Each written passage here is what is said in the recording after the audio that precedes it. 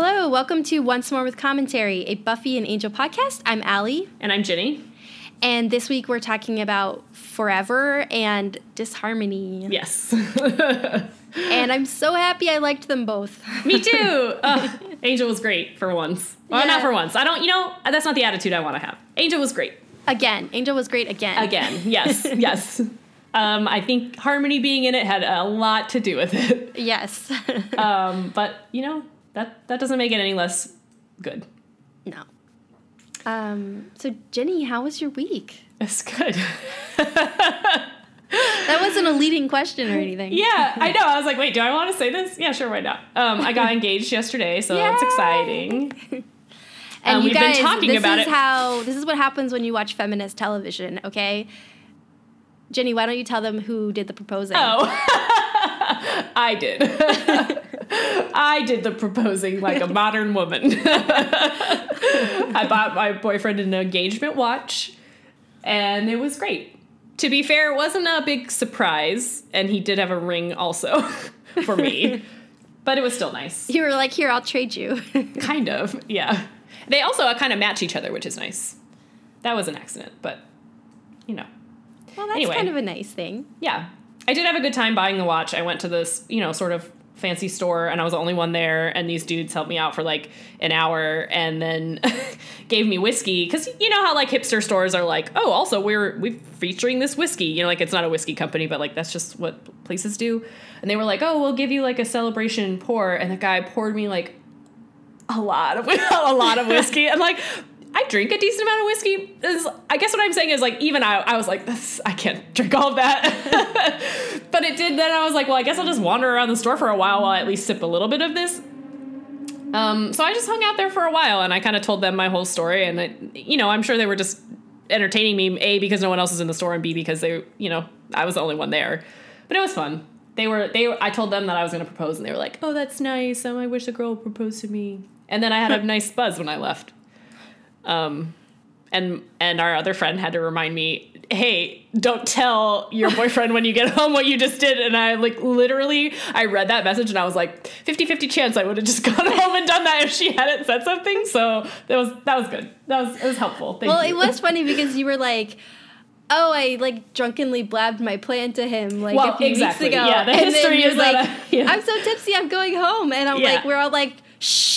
Yeah, right. The background is that I already spoiled part of my plan one evening, so it wasn't undeserved, and I did need the reminder. And he was surprised. I mean, he wasn't surprised like we've been talking about it a lot in general, but he didn't know that I had made the purchase, and so it was good.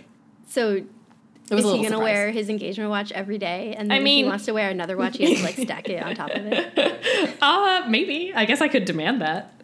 I won't, but I think he's going to wear it, for a while for the time being as his daily watch. I hope.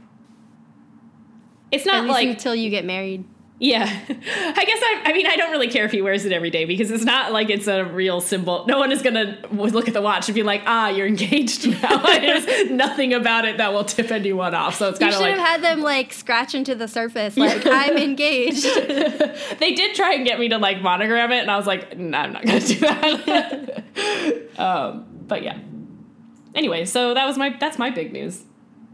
I mean, I've got a lot of other spooky news though. We'll wait until the end of the show, but I've got a good pop culture recommendation this week. Yeah, this is just as important the as month my for life you in spooky TV. It's been great. Yeah. How are you? I'm good. I'm getting ready to travel at the end of the week, so I'm that's right. Yeah. super stressed about making sure I remember my passport and all the fun stuff. Mm-hmm. But otherwise, I don't know. I'm just trying to have a chill weekend before I go. Mm-hmm. When this airs, I will be in Australia, so that's kind of nice. Yeah. Not to brag or anything. Yeah. No, that'll be No, fun. it's going to be a rather stressful work trip, so I'm not bragging, actually. But, yeah, I'm getting excited about a vacation and at the end of it and all of that. So, yeah. I'm going to learn how to scuba dive. Okay. Or that's try exciting. To learn how to scuba dive. I don't know how much I can really learn in one swimming pool session, and then they throw you in the ocean and say, go dive. So, I mean, it's a little more monitored than that, obviously, But yeah, I'm looking forward to it. I said that's cool, but I actually think that's terrifying. I don't think I would ever go scuba diving. I'm actually curious how I'm going to handle it, because the last few times I've gone snorkeling, it's like I enjoy like looking at what's in front of me, but I have like a kind of, it might be a real fear of like the stuff beyond that I can't see. Yeah, the ocean is terrifying. I'm like, I don't know that scuba diving is going to make that better. Yeah. Well, that will be interesting. Yeah. But I think with a dive, you like go in a group, so at least I'll be protected. Yeah, I mean, you'll definitely be safe if someone's, looking out for you. Yeah. I don't know. I like did have that thought, like maybe I won't enjoy this as much as I think, but I've always wanted to try it, so this is going to be my chance. Not as exciting as your news, but I don't want to sound like I'm not excited. It is very exciting. But we should talk about Buffy. We've been talking for a long time. We have, yes. We should talk about Buffy. All right, so let's get into it. So this time we watched Forever, which is the episode after Buffy's mother dies. And, well, I guess technically it's 2 episodes after Joyce dies. Right, but essentially. But, yeah, but this is like the funeral episode. They're dealing with the chore, essentially, of burying someone, which I'm only using that word because that comes up in this episode. But so Buffy's trying to deal with, picking a coffin and, organizing the funeral. Is there going to be a wake? Her mother didn't want to wake. And she's just trying to, make sure everything's running the way it's supposed to. And Dawn is acting like a whiny brat and just sulking over everything that's happening. Her mom just died. And unfair editorializing. And so Dawn wants to go home with Willow and Tara after the funeral. So we see the funeral happen. Everybody leaves. Buffy stays staring at the grave essentially until it gets dark. And then Angel shows up because he found out Buffy's mom died and he's there for her. And so they kind of, have a chat in the cemetery, and he just lets her talk, and they realize it's probably better if he doesn't stick around, and then he leaves. And meanwhile, Dawn is at Willow and Tara's and asks them, hey, you guys are witches, can't you just bring my mom back from the dead? And regardless of how many times they tell her it's a really bad idea, these spells never turn out well, they're really difficult, they're not even sure it's possible, Dawn doesn't want to hear it. All she thinks is that they're rudely not wanting to make her feel better by making her mother come back to life. I'm still editorializing. And so Dawn, Willow kind of hints her way to a book on the history of witchcraft, and Dawn takes that and then hunts down another spell book that does have a spell to bring a body back from the dead. Spike encounters her at her mother's grave trying to get some dirt, and so he's kind of cautioning her, like, you better be careful what you're trying to do because a lot of these spells can go badly wrong, and you also don't want to end up in zombie territory. And so he decides that he's going to help Dawn and takes her to this demon doctor person in town who knows a lot about spells, and he gives Dawn a spell that's supposed to work. And she and Spike have to go steal demon eggs to make it work, and then she does the spell. Buffy finds out what she's doing, and, she and Dawn have a heart-to-heart about what it means that their mother's gone. And someone knocks at the door, and Buffy runs to open it, and Dawn tears Joyce's photo in half because she doesn't want to see what she raised up from the dead. And now that she has proof that Buffy actually cares that their mother died, she's willing to move on. Yeah. Yep. I mean, right out the bat, I obviously disagree with you. I don't think Dawn isn't even really whining in all the first scenes of this episode. They're not telling her anything. I mean, and I am completely sympathetic to both her and Buffy in this situation because I think the final scene really kind of hits the nail on the head for why both of them are acting the way that they are. But, I mean, Buffy isn't telling her anything, and Buffy is not being sympathetic at all. Nobody's telling her what's happening. Nobody's letting her make any of the decisions. It's her mom too. And, kind of coupled, again, this is right on the back of her finding out that she's only sort of real. And now the one other connection that she has to the world, really being her mom and Buffy, is gone. I mean, I am very grateful that both of my parents are still alive, and I think I will be a whiny brat when they die, for sure. You know, no matter, even if I'm 50 or, I mean, God willing, I'm much older than I am now. I think I think her and Buffy are both clearly struggling with grief, which is a very difficult thing, and neither of them know what to do. And Buffy cannot be the parent that she needs to be to Dawn in this situation. So I don't think Dawn is. I mean, she should not do what she does, but I don't think she's even being bratty in the beginning of the episode. I think she's being silent, you know, because nobody's talking to her. Yeah, okay. You're right that Dawn has reason, but I also think, like, they're not telling her everything, but they are telling her why certain things need to happen. This was something that, you know, Mom wanted, or, like, blah, blah, blah. And Dawn's just like, I don't want to do that. I don't want to do that. Why are we doing this? Like, but she doesn't say any of those things. When Buffy picks out the coffin and Dawn says, I don't know, what about a different one? And Buffy just shuts her down. So, like, they're not actually including her in any of they are telling her we need to do this and Mom didn't want this, but they're not really giving her an opportunity to participate. They're not really talking to her. And she doesn't say those things that you just said. That was her general attitude. Her attitude was giving people the silent treatment because they're not including her, which I think everybody is guilty of. Are trying to tell her that she can't just, like, spell her mother back from the dead. She's like, well, her attitude towards them is like, if you cared about me, you would try to help me. Like, that's really, like, annoying and, like, bratty and, like, shows her immaturity. So. But she's young. Yeah, I know. I don't have to like it. And also, she brings back that stupid monotone, and I swear to God, if she speaks like that, I can't enjoy any episode that she's in. Like, I'm getting really angry about it, but, like, I really... Who's telling her that to convey emotion you have to go, yes, it is? It did not bother me at all. But I guess I really think it's unfair to say that a young teenage girl who just lost her mother, she doesn't have to be behaving properly. That's part of being, I mean, part of it is that people cut you slack. Like, I think, and in my personal experience, these things happen and everybody is at each other's throats a little bit because it's really, really difficult. Like, there's I mean, there's certainly things that it's not an excuse to do any and everything. So I think, like, yeah, she shouldn't have actually gone through with the things that she did go through with. But I don't think the attitude is a problem for me at all. I think it's completely realistic. And I think Buffy is doing exactly the same thing. Buffy is just refusing at all to deal with it, which is no more healthy or less annoying. But it is really realistic and totally justifiable. So I feel like it's less annoying to watch.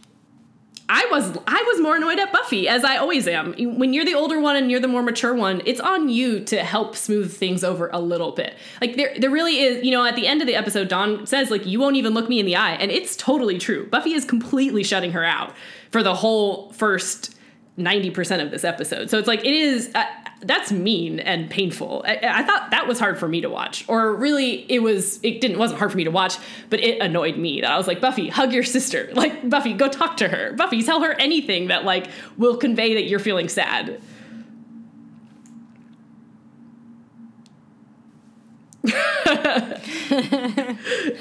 I guess I just don't agree that, like I agree with you that, like, Buffy was acting that way, but I guess to me it was just less irritating to watch. Like, I guess, honestly, but, like, it's really a battle for me between, like, I understand what they're trying to do with Dawn, and I think the execution of it is my problem. It doesn't bother me even a little bit. But I guess I'm curious then, though, like, how do you think you behaved as a teenage girl? Because I think I was not so far off from Dawn that, like, I was far off from her when they were writing her like she was 6, but, like, I don't know. I mean, I was giving people the silent treatment when they were being annoying or when I was annoyed for reasons that were either valid or not. Like, I don't think any of this is not, it's not, I was the same way. I don't know. Teenage girls are brats, but also so are everybody's a brat when they're young. Yeah, it's just like this idea that that's interesting TV is like, well. I think it's just realistic. I think it would be way more annoying if they had painted her as some sort of, like, a wise beyond her years teenager. That is a thing that I don't like in TV shows, you know? Like, kids are kids. I don't know. If anything, we've already had Buffy be wise beyond her years because of all the things she's had to deal with. Like, I guess that's what they're going for, though. I guess that's the thing, though, is, like, Dawn is supposed to be what? Like, I don't even know how old I think she's supposed to be 14. Okay. I still just think she acts like a child. Like, but 14 is a child. I mean, just because you're technically in your teens isn't, like, I guess I think 18-year-olds are children now, so it's like everybody's a child. No, I mean, I guess it's just like, to your point, like we saw a bunch of teenagers act wise beyond their years, like in the first few seasons, and then to now we have another teenager on the show who's acting like she's younger than she's supposed to be. I don't know. I guess what I'm saying is like, I'm having a hard time right now not falling into the camp of people who are like anti-Dawn. So, but I guess I'm surprised because I would think that you would be able to look back at your life as a teenager and be like, man, yeah, the teens, right? Like, I don't know. Is there no part of you that thinks you ever acted like this? Yeah, I'm sure there are times where I was like, you know, angry or like whatever, but like, I don't know. I didn't generally like run off and try to do stupid things when people told me like very explicit reasons why I shouldn't do them. But the level of trauma that you were dealing with was probably not. Yeah, I say this knowing you and true. Knowing that, you know, not making assumptions. I feel like I think I would know if there were really dark secrets. No, you're right. Like, I don't have like a horrible like traumatic death that I was trying to deal with. Like, yeah. Like, I'm saying I understand what the point they're trying to make, that like to cut her some slack. It's just like I did not enjoy watching it unfold that like I don't know. I guess then for me a little bit of it is just that like in general I think in the world, you know, teenage girls are really looked down upon and get that kind of label a lot for being bratty and emotional, because for a lot of things that I think are really unfair. So there is sort of this part of me that's just like, I mean, teenage girls should be allowed to be that way, and it shouldn't be something that everybody hates them for, because boys are no better. Like, and also no kids are better. Is a rare child that won't annoy you at some point, you know? Yeah. No, I'm not trying to further anything of like if Dawn's daring to express her emotions, she, you know, is just being a brat. It's just like the way she's not raising her hand and saying, I don't understand this, won't you tell me? She's just like, I don't want to be here. I don't, you know. But I guess that's what is relatable to me though. Like when you're young, people, even as adults, like we were just talking about a situation where it's like, oh, those adults couldn't just talk about this. Like communication is really difficult. And especially when you're young and people aren't counseling you through it, like you don't know how to say, you don't know that being direct might be the best option for you. You know, it seems like, why doesn't everybody just understand me? Because I think, again, that's like very real world is like, it's hard. Even as an adult, people, you know, like I know I'm not like perfect at talking to people all the time and telling them what I need, especially in moments of grief. Team Dawn all the way. I think Dawn is a very, very realistic teenager. I don't think she's doing anything that... Well, we should move on. Trying to bring your mom back from the dead when people have repeatedly told you not to is a very, very bad idea. But also, I mean, what was Willow doing? Well, why is Willow is culpable in this as well? I really want to talk about this because this whole scene, as annoying as I thought the interactions were, it was a really thought-provoking scene for me because, like, Willow and Tara are at first very explicitly like, don't do this is a bad idea. And then Willow kind of slides into the lane of like, well, I mean, like academically, like, I don't know, like, you know, like she's kind of open to reading about it. And then she like gives the book to Dawn, which I think is so interesting given where things go in the next season. And like Willow clearly on some level does not have some sort of like objection to like exploring this type of magic or like considering it. I mean, and I think from out the gate, Willow is clearly showing ambivalence. That's not the right word. You're saying at first they both take that stand. I don't think Willow is not doing that. She's not really saying anything. She's kind of standing in the background, like shrugging, because I was like watching her pretty closely to be like, Willow, eh? But I think, and partially because we've been talking about Willow a lot and how much her later issues have been well established. You know, like she is going to still think of magic as a solution to things. She's not going to restrain herself the way that clearly somebody with her power levels needs to, you know, like, I think she definitely has an academic interest in it. And I think that that's a lot of where it's coming from. But I think right out the gate, Dawn was asking her these questions. And she was like, if Tara hadn't been there, I think that conversation would have gone completely differently, obviously. But like, you know. Yeah, because we kind of see at this point, like, on some level, Willow is still kind of deferring to Tara in terms of, like, as the expert, she's the more experienced witch, and, like, she's, like, taking this. But we also see her start to kind of, like, poke and prod at that and be like, well, she's willing to push boundaries. And I'm curious, like, after this conversation, what are the conversations that they all have at the beginning of season 6 that we don't see? Right. Like, what are the group conversations that happened before the season started to get Tara to on where board. she, you know, like. Well, I mean, I know, you know, I mean, we know what the ultimate justification is, that they don't think that, they think that Buffy is in a different dimension, not like for real dead of natural causes. I think is a fairly black and white judgment, you know, kind of as has been going on this whole time with Joyce even getting sick in the beginning and Buffy bringing it up. Tara's pretty much, her justification has been, if it's something happening from the natural order of things, then you can't interfere with it. Whereas they look at what happens to Buffy as something that's not natural. And I think it does live in a more gray area than, like, I think Joyce is so clearly, you know, this was a brain tumor that caused a hemorrhage in your head. There's nothing mystical about it that could justify any kind of intervention. Yeah. Right? I guess, but I don't know. That feels like a stretch because, like, it is I a feel stretch, but like when they do it next season, like, there's clearly a body, there's clearly a grave, like, you know. There's not is there a body? Yes. Yeah, you're right, because she comes through the little. Okay, yeah. You're right. So Well, it feels like they just decide that the scenario is more worth it in that situation, but, like, I don't know. I was just thinking about that a lot watching this scene, and I was like, That's so funny, because I was almost only thinking about how Willow is, once again, clearly willing to push boundaries because she is so excited by magic and isn't, you know, Willow well, I think that's a big part of it. Always, but I was just thinking about it in the way that she somehow convinced everybody else to go along with it. Because everybody else right now seems really like, you know, except for Spike. Like, Spike is kind of like, yeah, this is a terrible idea, but I'm going to help you anyway. Yeah. And then Tara, though, is like very explicitly against this idea. So, you know, and even the demon guy who's like giving her the spell is kind of cautioning her against doing it. I mean, like, there's this like trope in fiction, right, where like people always want to like bring back the dead, and people are always like, don't do it, and then they just like disregard it. Like, okay, like, which is always annoying. But like, I feel like at all sides you have like both good and bad people and ambivalent people telling you not to do it. Mm-hmm.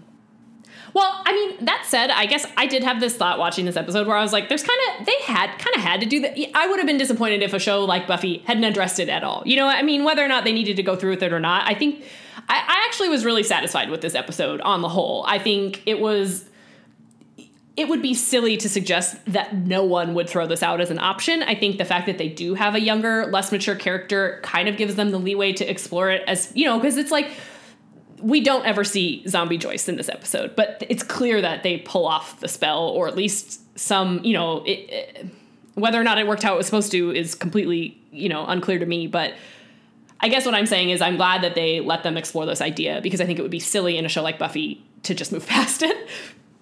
And I think, you know, realistically also as viewers, as much as like, you know, this episode's not the body. It's never going to live in this legendary way that it does. But I do kind of forget about this episode. And I thought it was actually a really nice exploration of the fallout of grief and how difficult it is to deal with it. And like, I really but I really appreciated getting to see Buffy really just admit by the end that like, I have no effing idea what I'm doing and this is awful. You know, like I really thought that the arc of the episode was nice, even if there are elements that are, easy to say, like, well, why would they even do that? why would Dawn do this thing that is so clearly dangerous? And why are Willow and Spike helping her, you know? Yeah. That said, I just want to reiterate, I really think Willow holds a lot of the blame for this. That, like, I was, like, watching until the very end when she was like, oh, I just thought she wanted to read about the history and that would make her feel better. I was like, Willow, I mean, do you even believe that? I really don't think so. Why would Willow lead her to this thing without then also being there to help her pull it off, when it's like, not only could this spell go wrong and that Joyce could come back wrong, but like, Dawn could really hurt herself doing this, like, as much as, again, then, yeah. Well, maybe this is Willow, like, in some way, like, underestimating Dawn. Like, maybe, yeah. She might be sort of, like, covering her tracks by saying, oh, I only thought she wanted to read about it. But, like, also maybe on some level she thought, like, Dawn would never take it past that. Right, maybe. I guess it's probably both, right? She's probably not believing that Dawn would do that. And I don't think that Willow had malicious intent and really thought she's definitely going to do this super dangerous thing, and that's fine. But I do think that her intellectual curiosity is this, like, undercurrent that she isn't cognizant of, you know? I think her a little bit was like, yes, what her end goal was to make Dawn feel better in some way by reading about this. but I don't think she's unhappy that she tested this water. You know what I mean? Yeah. Ugh. So Willow, not so great. And then I guess, again, as much as I'm like, I mean, Spike obviously should have intervened.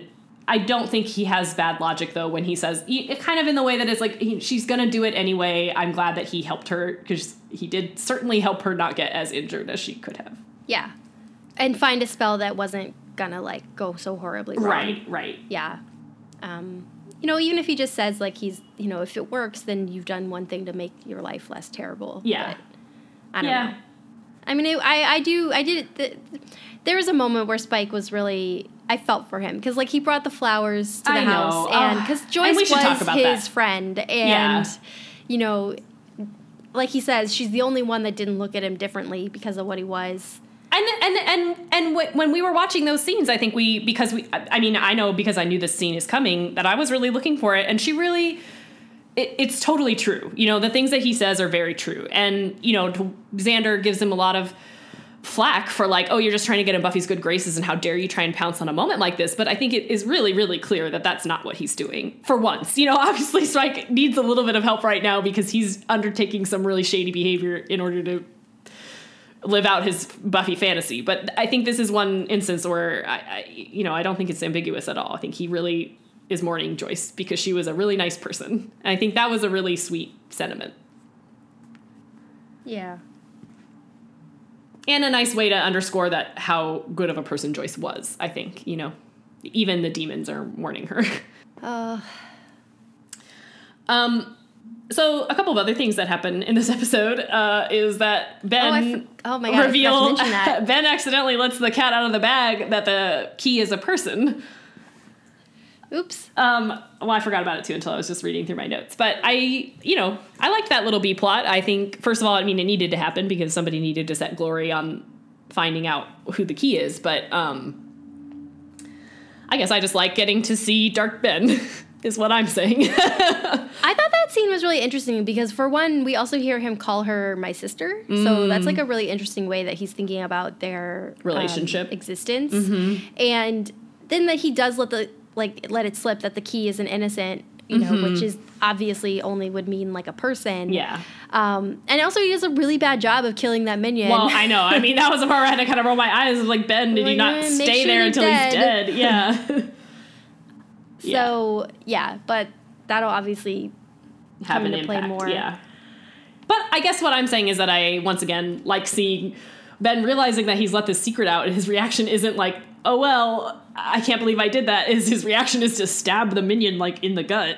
And be like, well, you can't tell her now. Except, again, he whiffs it a little bit. But I think the other thing that's interesting in this episode is that the guy they go see to help carry out the spell, right? That guy is so creepy. I thought that was a really effective... He's effective. Yeah, the little tail swish, the little eye thing. It's like they were pretty subtle, and that guy is just like the right amount of like unnerving kind of in just his mannerisms. I thought he was a good addition to this episode. I think he also really underscores that like you shouldn't be doing this thing if you have to go to someone like this. You know who that is, right? We've talked about it, and I've looked him up. I forgot to do it this time. So that's Joel Grey, yes, who was the MC in Cabaret. Oh, right. In the movie. Okay, yeah. Yes. He's also Jennifer Grey's father. Oh, that I didn't know. Mm-hmm. And I think he might have passed away recently. Okay. Like within the last few years. Mm-hmm. Yeah, so we will see him again. But that's my fun little pop culture trivia. Yeah. But he was very good in this, I thought. Mm-hmm. No, he is the right amount of like... He kind of looks like a kindly old man, but then you're like, something is not right. Yeah. He's like academically creepy, I guess. Like, he's like, here's the text and everything, and oh, well, be careful. And then he looks, and it's like, you know, at this point, knowing what I know, what's coming, I'm like, does he know who Dawn is at this point? Like, it's I don't know. A little bit interesting in retrospect to think. I mean, about. And I think also though the fact that he gives this information to her for free is like, you should be suspicious. Yeah, that's not great. I did kind of have the thought, and then I answered it for myself in a way that I thought I satisfied my own curiosity. It did seem a little bit like this spell was like kind of too easy. You know, it does seem like bringing somebody back from the dead should really be prohibitively difficult, and you should require like Dawn, somebody who's never done magic, probably shouldn't be able to just do it. I think what was a little bit satisfying to me on that front, though, is the fact that I got the impression that like this spell rarely goes right. You know, everybody's talking about how like it's easy for it to go wrong, but I think what they're really saying is like pretty much zero chance that it's going to be what you want. So like, I guess that made me feel a little bit better about like, maybe people are doing this spell from time to time, and when they're confronted with their like probably zombie relative, they let it go. You know, I guess I just thought that made it more likely that like, yeah, this spell's a little easier because it's not a very good spell.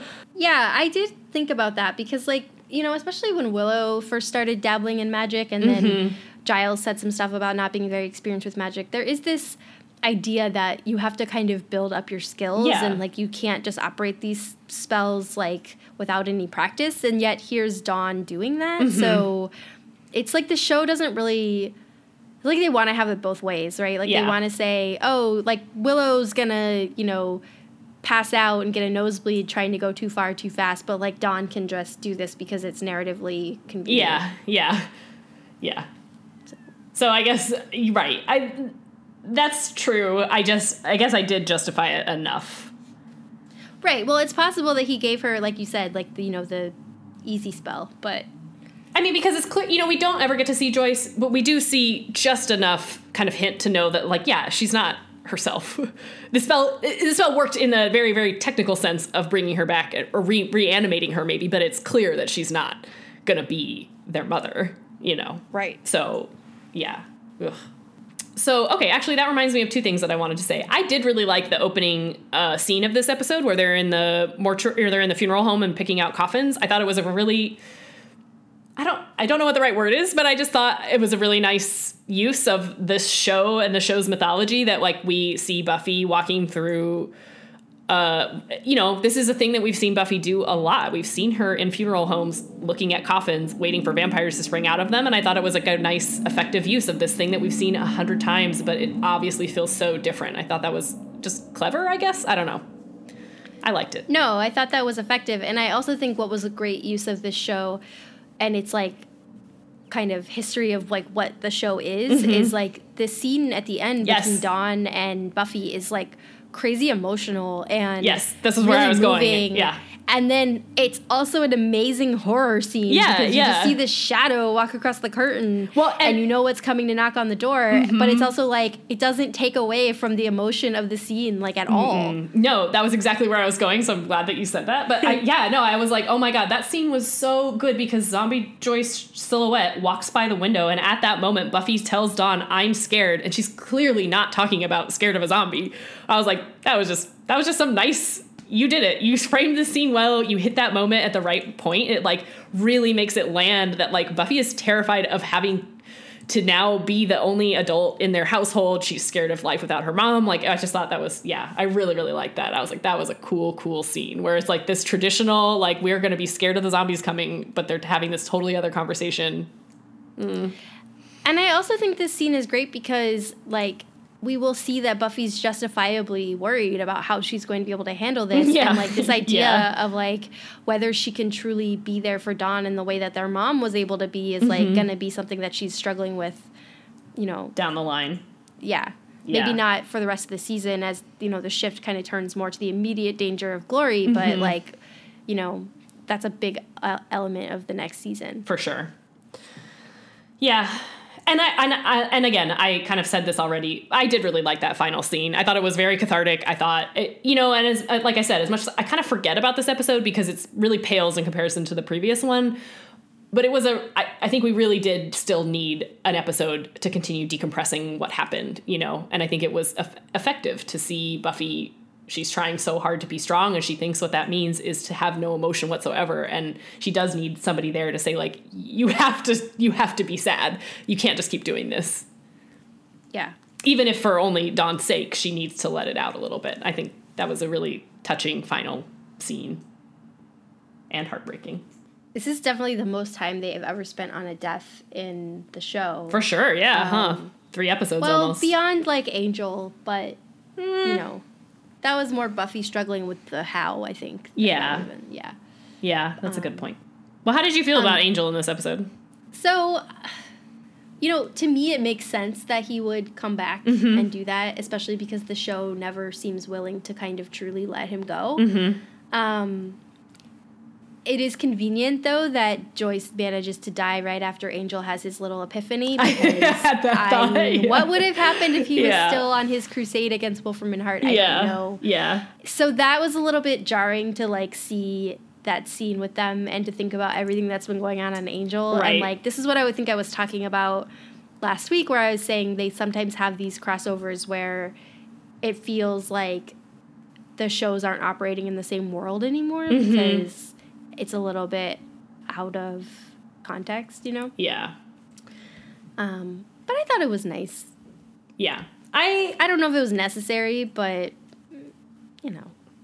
I had a kind of medium, mild reaction to it, which was I think it was nice.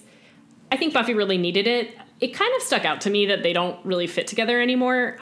I thought it was a little bit I understand why you guys are both doing this, and I'm glad that he's there to be that support system for you. I think that part is true, but I didn't feel the same kind of spark between them the way that I think they used to have. I think, they have been living separately for so long now. Yeah, and the show clearly wants you to think it's still there because there's this whole forced oh, we're kissing, no, we can't do this kind of thing.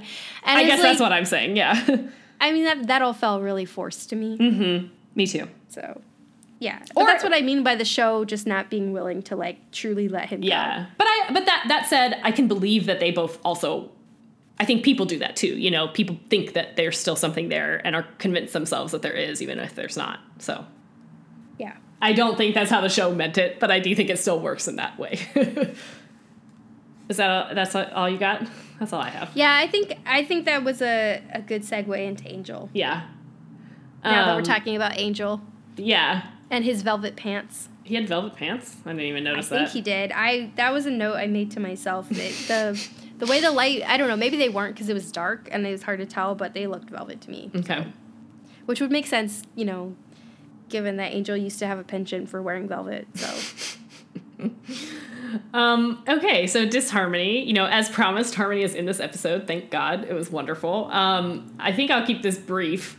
But essentially, we saw in the last episode, Angel made amends and came back to work for Wesley. So this episode is kind of continuing through that storyline that Angel now works for Wesley. They make some little jokes about it. And he's still just dealing with the fact that, they've let him back into the group, but everybody's guards aren't down. They're still mad at him and hurt by the things that he had been doing. It also kind of is a follow-up to, in the last episode, we saw Cordelia kind of talk about how she doesn't really have any friends. She really only has these couple of people, and though they're close, they're not really friends in that kind of way that you can just, she doesn't have anyone to hang out with. So, all that being said, Harmony arrives at the hotel. She's looked up where Cordelia is, and she came to pretty much just hang out with her, because last we saw her, she was getting... she ended her terrible relationship with Spike, and so now she's in LA, as she says, to check out the LA party scene, and I think that's pretty much what she's doing here. So she doesn't tell Cordelia right out the bat that she's a vampire, but she does need an explicit invitation to get into Cordelia's home. They have so they just are basically catching up. They're talking about how they used to be in high school, where they thought they'd be now, et cetera, et cetera. There's a pretty failed joke to, miscommunication where Cordelia thinks that Harmony is coming on to her, but romantically, but in fact, Harmony at this point hasn't told her that she's a vampire, and she's just really tempted to drink Cordelia. But once it's all out in the air, Cordelia totally pretty much accepts it and is just happy to have a friend again, somebody to pal around with. And as much as, Harmony insists that she's evil, she doesn't really seem to be interested in attacking Cordelia. So they continue to kind of go about, she tags along with Cordelia as she and the team investigate this vision that she had of vampires in weird hoods attacking people all over LA. And it turns out that as they uncover this plot, it's basically a vampire pyramid scheme run by an old former life coach who's continuing to kind of peddle his life coachiness, except now to vampires. There's multiple levels in this group where you get a different color coat It was hilarious. I loved it. So they go there to take them down. And of course, kind of a little bit surprisingly, but mostly unsurprisingly, by the very end of it, though Harmony has decided that she wants to be part of the good guys, her kind of evil vampire nature takes over, and she decides to help out this other group. So Cordelia has to, she lets her live. I think that's fair. And she lets her go on. And that's kind of where the episode ends, except at the very, very end, Angel wins his way back into Cordelia's good graces by buying her nice new clothes. She does point out that he gave away a lot of her stuff. But yeah. So we get to see Harmony again, and they battle Pyramid Scheme Demon. It was great. I loved that the vampire subplot was like one of the funniest things I've seen in a really long time. I think everything about this episode is great, and I think that it helps that, yes, the vampire demon plot starts out like really dire and ends up being just hilarious. It's amazing. And also like Harmony helps. And may I say, the scene at the end where Angel buys Cordelia new clothes is quite possibly my favorite scene of this entire show. I did really like it. Wesley is so mad about it. Yeah. Yeah.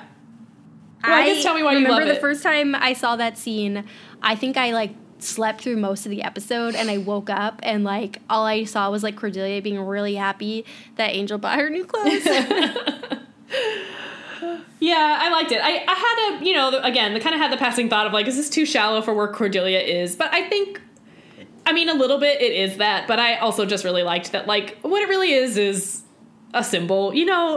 I don't think that she is still so shallow that she only cares about the clothes.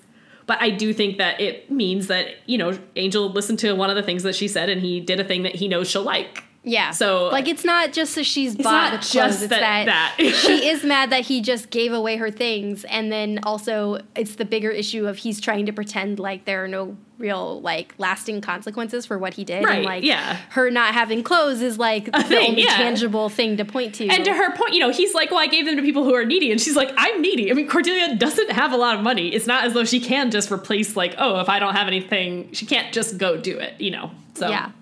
Yeah, but I thought it actually was a very nice fitting gesture, and I enjoyed seeing Wesley Groose about it. Yeah, no, I liked it. I thought that was cute.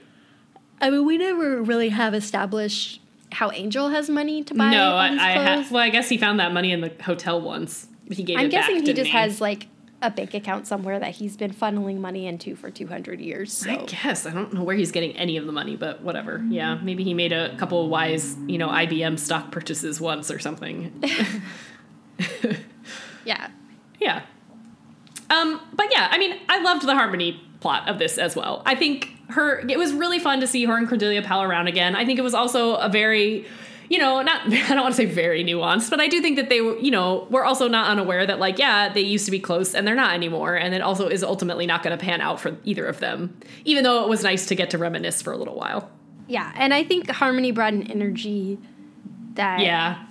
It was, what it was? It was like, I think this episode would have been successful anyway because everybody is back together and playing off each other, and like we have this ensemble back together that we have said is the strength of this show.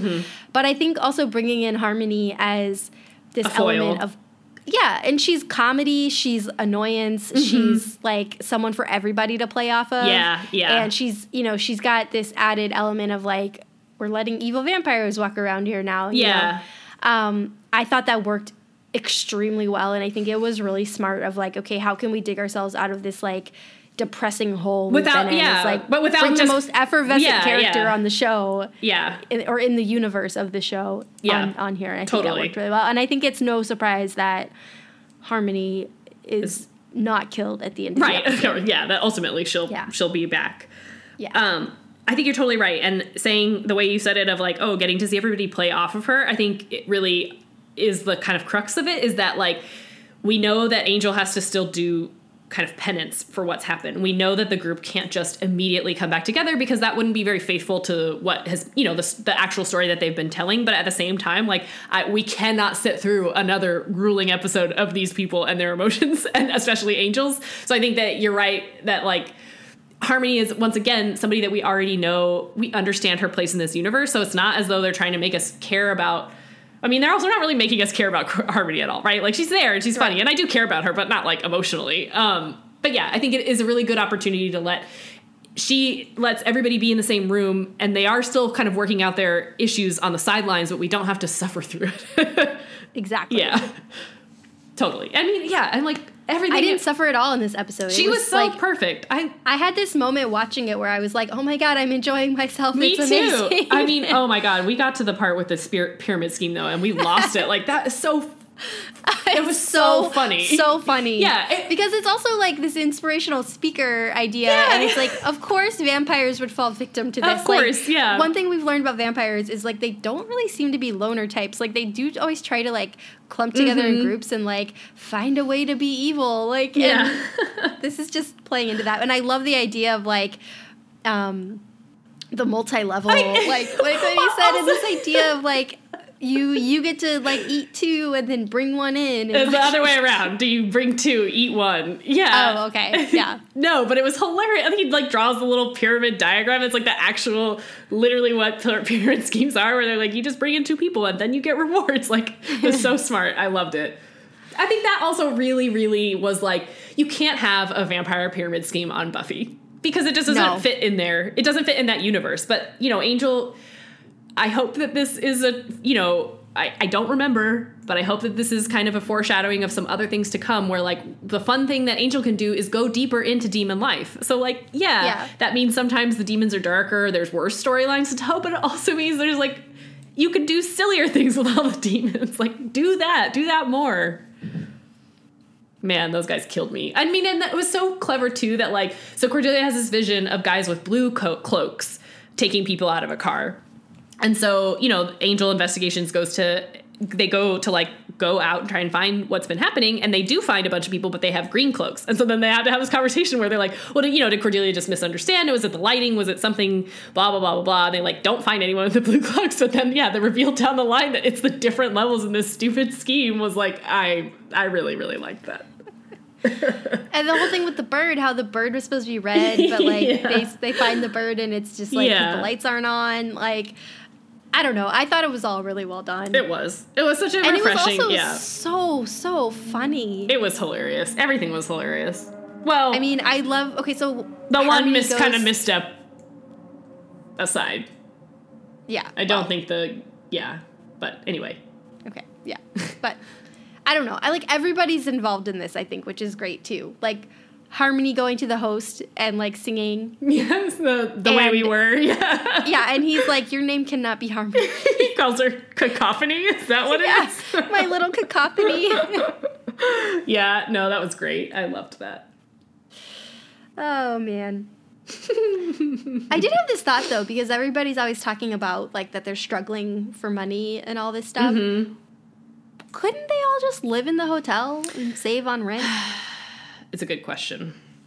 Yeah. I mean, maybe they just want, like, separate existences from it, and that's understandable, too. But, like, I don't know. That's this giant hotel, and they're using, like, 3 rooms. It's true. I guess the one thing we know is that Cordelia has a good rate on her on her apartment because it's haunted. Yeah.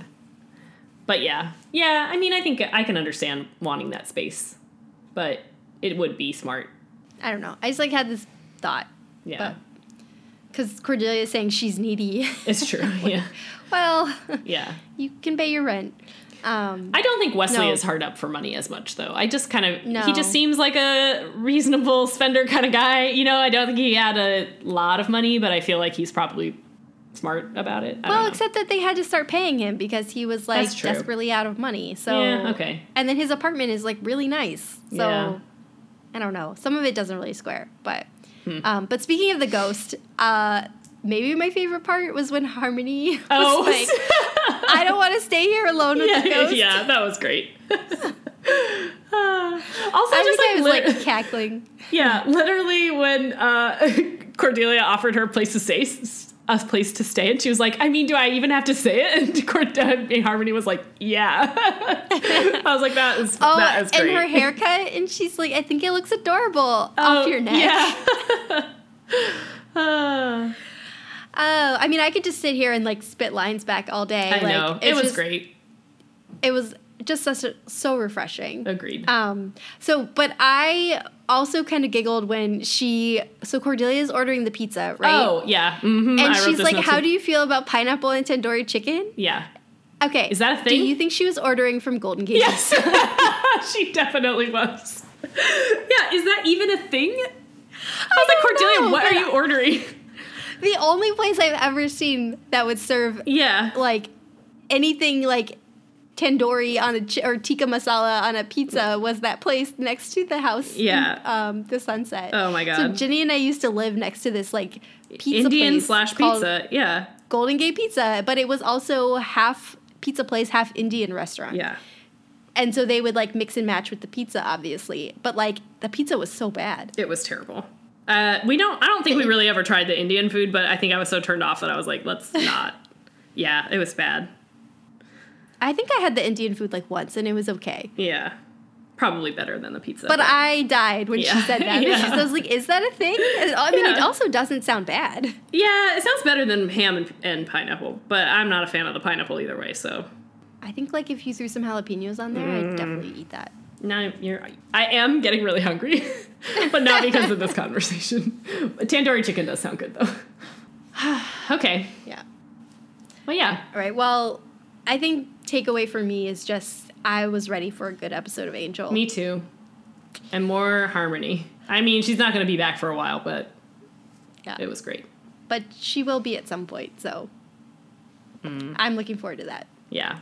Okay, well, next week we have Intervention. Or not next week. Okay, we should say, so there's another small break after this one airs. Right.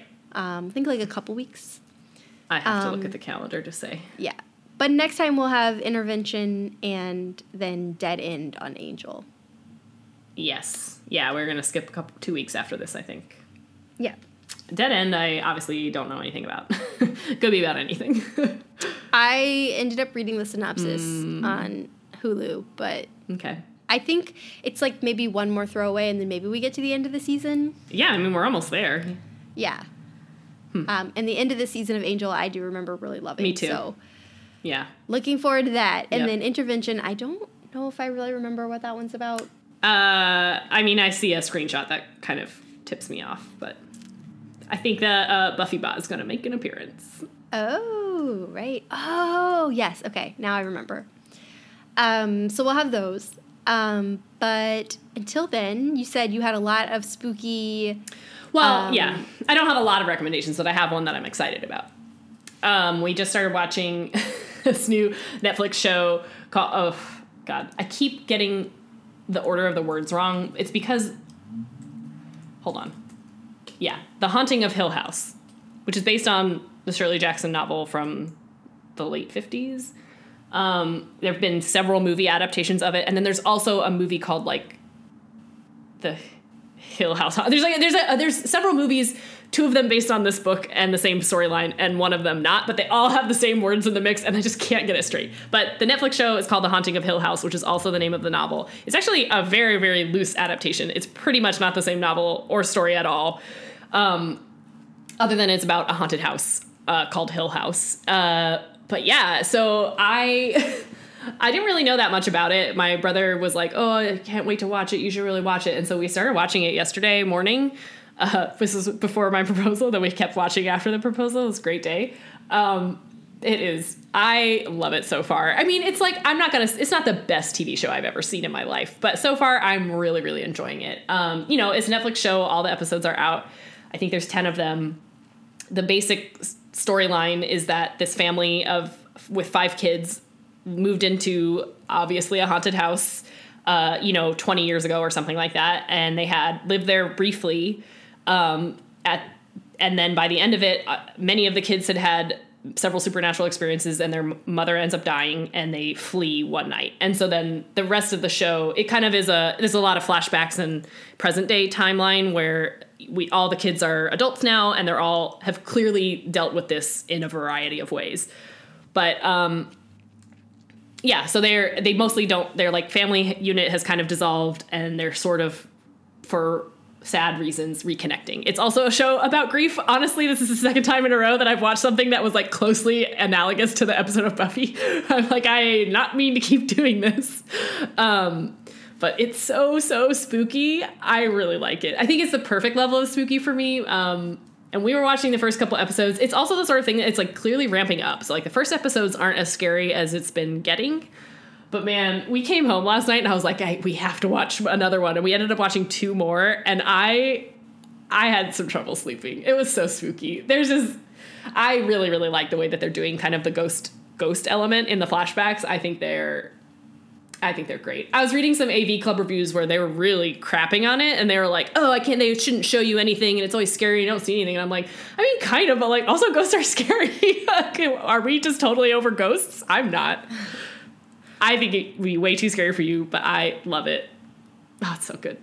Also, it's like rich family drama. It's like, it's like 6 Feet Under, except even more scary. 6 Feet Under is not scary at all, but it's just like rich family drama. They've got this horrible traumatic backstory that they're all working through, not successfully, and then ghosts. That does not sound like something I should watch. You shouldn't watch it, but anybody else that wants to be spooked, I think you would like it. I do think I can understand why. I think the one reviewer that mostly it's been getting like pretty positive reviews.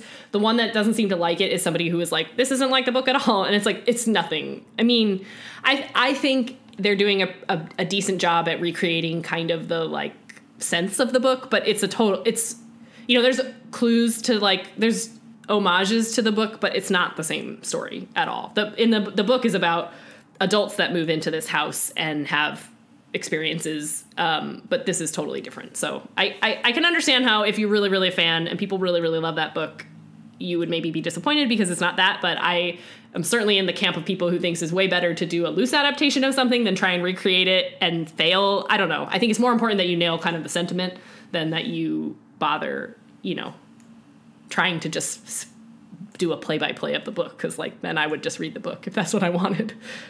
Right. Oh, but so spooky. So many. There's a really creepy shadow guy that walks down the hallway, and that was the image that I could not get out of my head last night when I was trying to fall asleep. I was like, oh my God. This is why I can't watch these things. I enjoy sleep. I'm fine during the day too. I knew it was a bad idea to watch it in bed before we went to sleep. We chased it with an episode of The Good Place, which was nice, but like did not. The lights go out, and I was like, just see that stupid demon. I mean, ghost. He's not a demon. Yeah. Anyway, that's what I've got. This is really funny. So I think I've mentioned before that it was something that I like mentioned I was reading, but I wasn't like ready or didn't want to like say it as like a full recommendation. Mm-hmm. Okay. I think I talked about how I started reading the Wheel of Time series. Mm-hmm. Okay.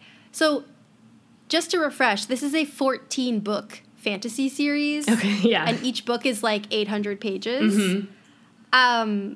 Well, apparently it only takes like 3 or 4 books to really get going because I'm reading the 7th one right now, and I've read like 5, 6, and 7 in the last week. Like, now I'm like fully immersed in it, and I'm like, oh, this is like, now I'm just like, can't wait to read the next one. And I'm like, well, I guess that's a bit of a commitment to ask people to wait 4 books for it to really get going. But I don't know. Now I think I like it. Yeah. Okay. Well, that's good to know. And I think I only kept reading because like, once I started, I was like, well, I'm not going to not finish. Mm-hmm. But, I mean, yeah, they're each, like, I think the last 2 were, like, 900 pages. Yikes. Yeah. Yeah. They're not short books. I'm not going to commit to it yet, but... But it's kind of scratching my Game of Thrones itch because it's, like, a weird mix of, like, the political stuff, but also there's a lot of, like, fantasy elements of, like, magic and, good versus evil and like various people caught up in the the various sides of this. Mm-hmm. So I don't know, it's still fun. Yeah, but again, I hesitate to recommend it because 14 books. Yeah, so yeah, big commitment. But that's what I'm reading right now. I've been doing a lot of reading. I don't know, I realized the other day that like the fall TV season had like officially started. Yeah, but I was just like, oh, okay. Yeah. Other than I've been watching The Good Place, and, like, that's kind of it. Yeah. So. Okay, well, I spooked myself out having that conversation with you, by the way. I'm like, kind of like, oh, a bunch of creaks just happened in my apartment. I'm like, okay. So take one earphone off. Maybe it's just Alex. It's not. Oh, no. Okay. Anyway. Well, I think I'm going to be Team Harmony this week. Oh, yeah, I'd like to do that too. I'm going to be Team Tara, though. We didn't talk about it very much, but I continue to appreciate her kind of grounded level-headedness that's just, like, very soothing and nice in the background.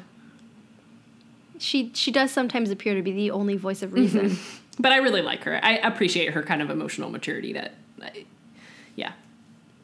Yeah. Okay. I can't wait till she's a regular. Me too. Yeah.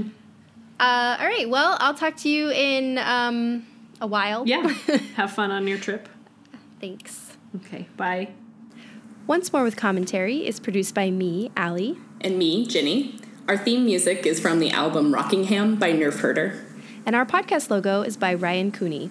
You can email us at scoobies@oncemorewithcommentary.com with any feedback, questions, comments that you have, and find us on Twitter and Instagram at OMWC Podcast. You can also find our most recent episodes and any show notes at oncemorewithcommentary.com.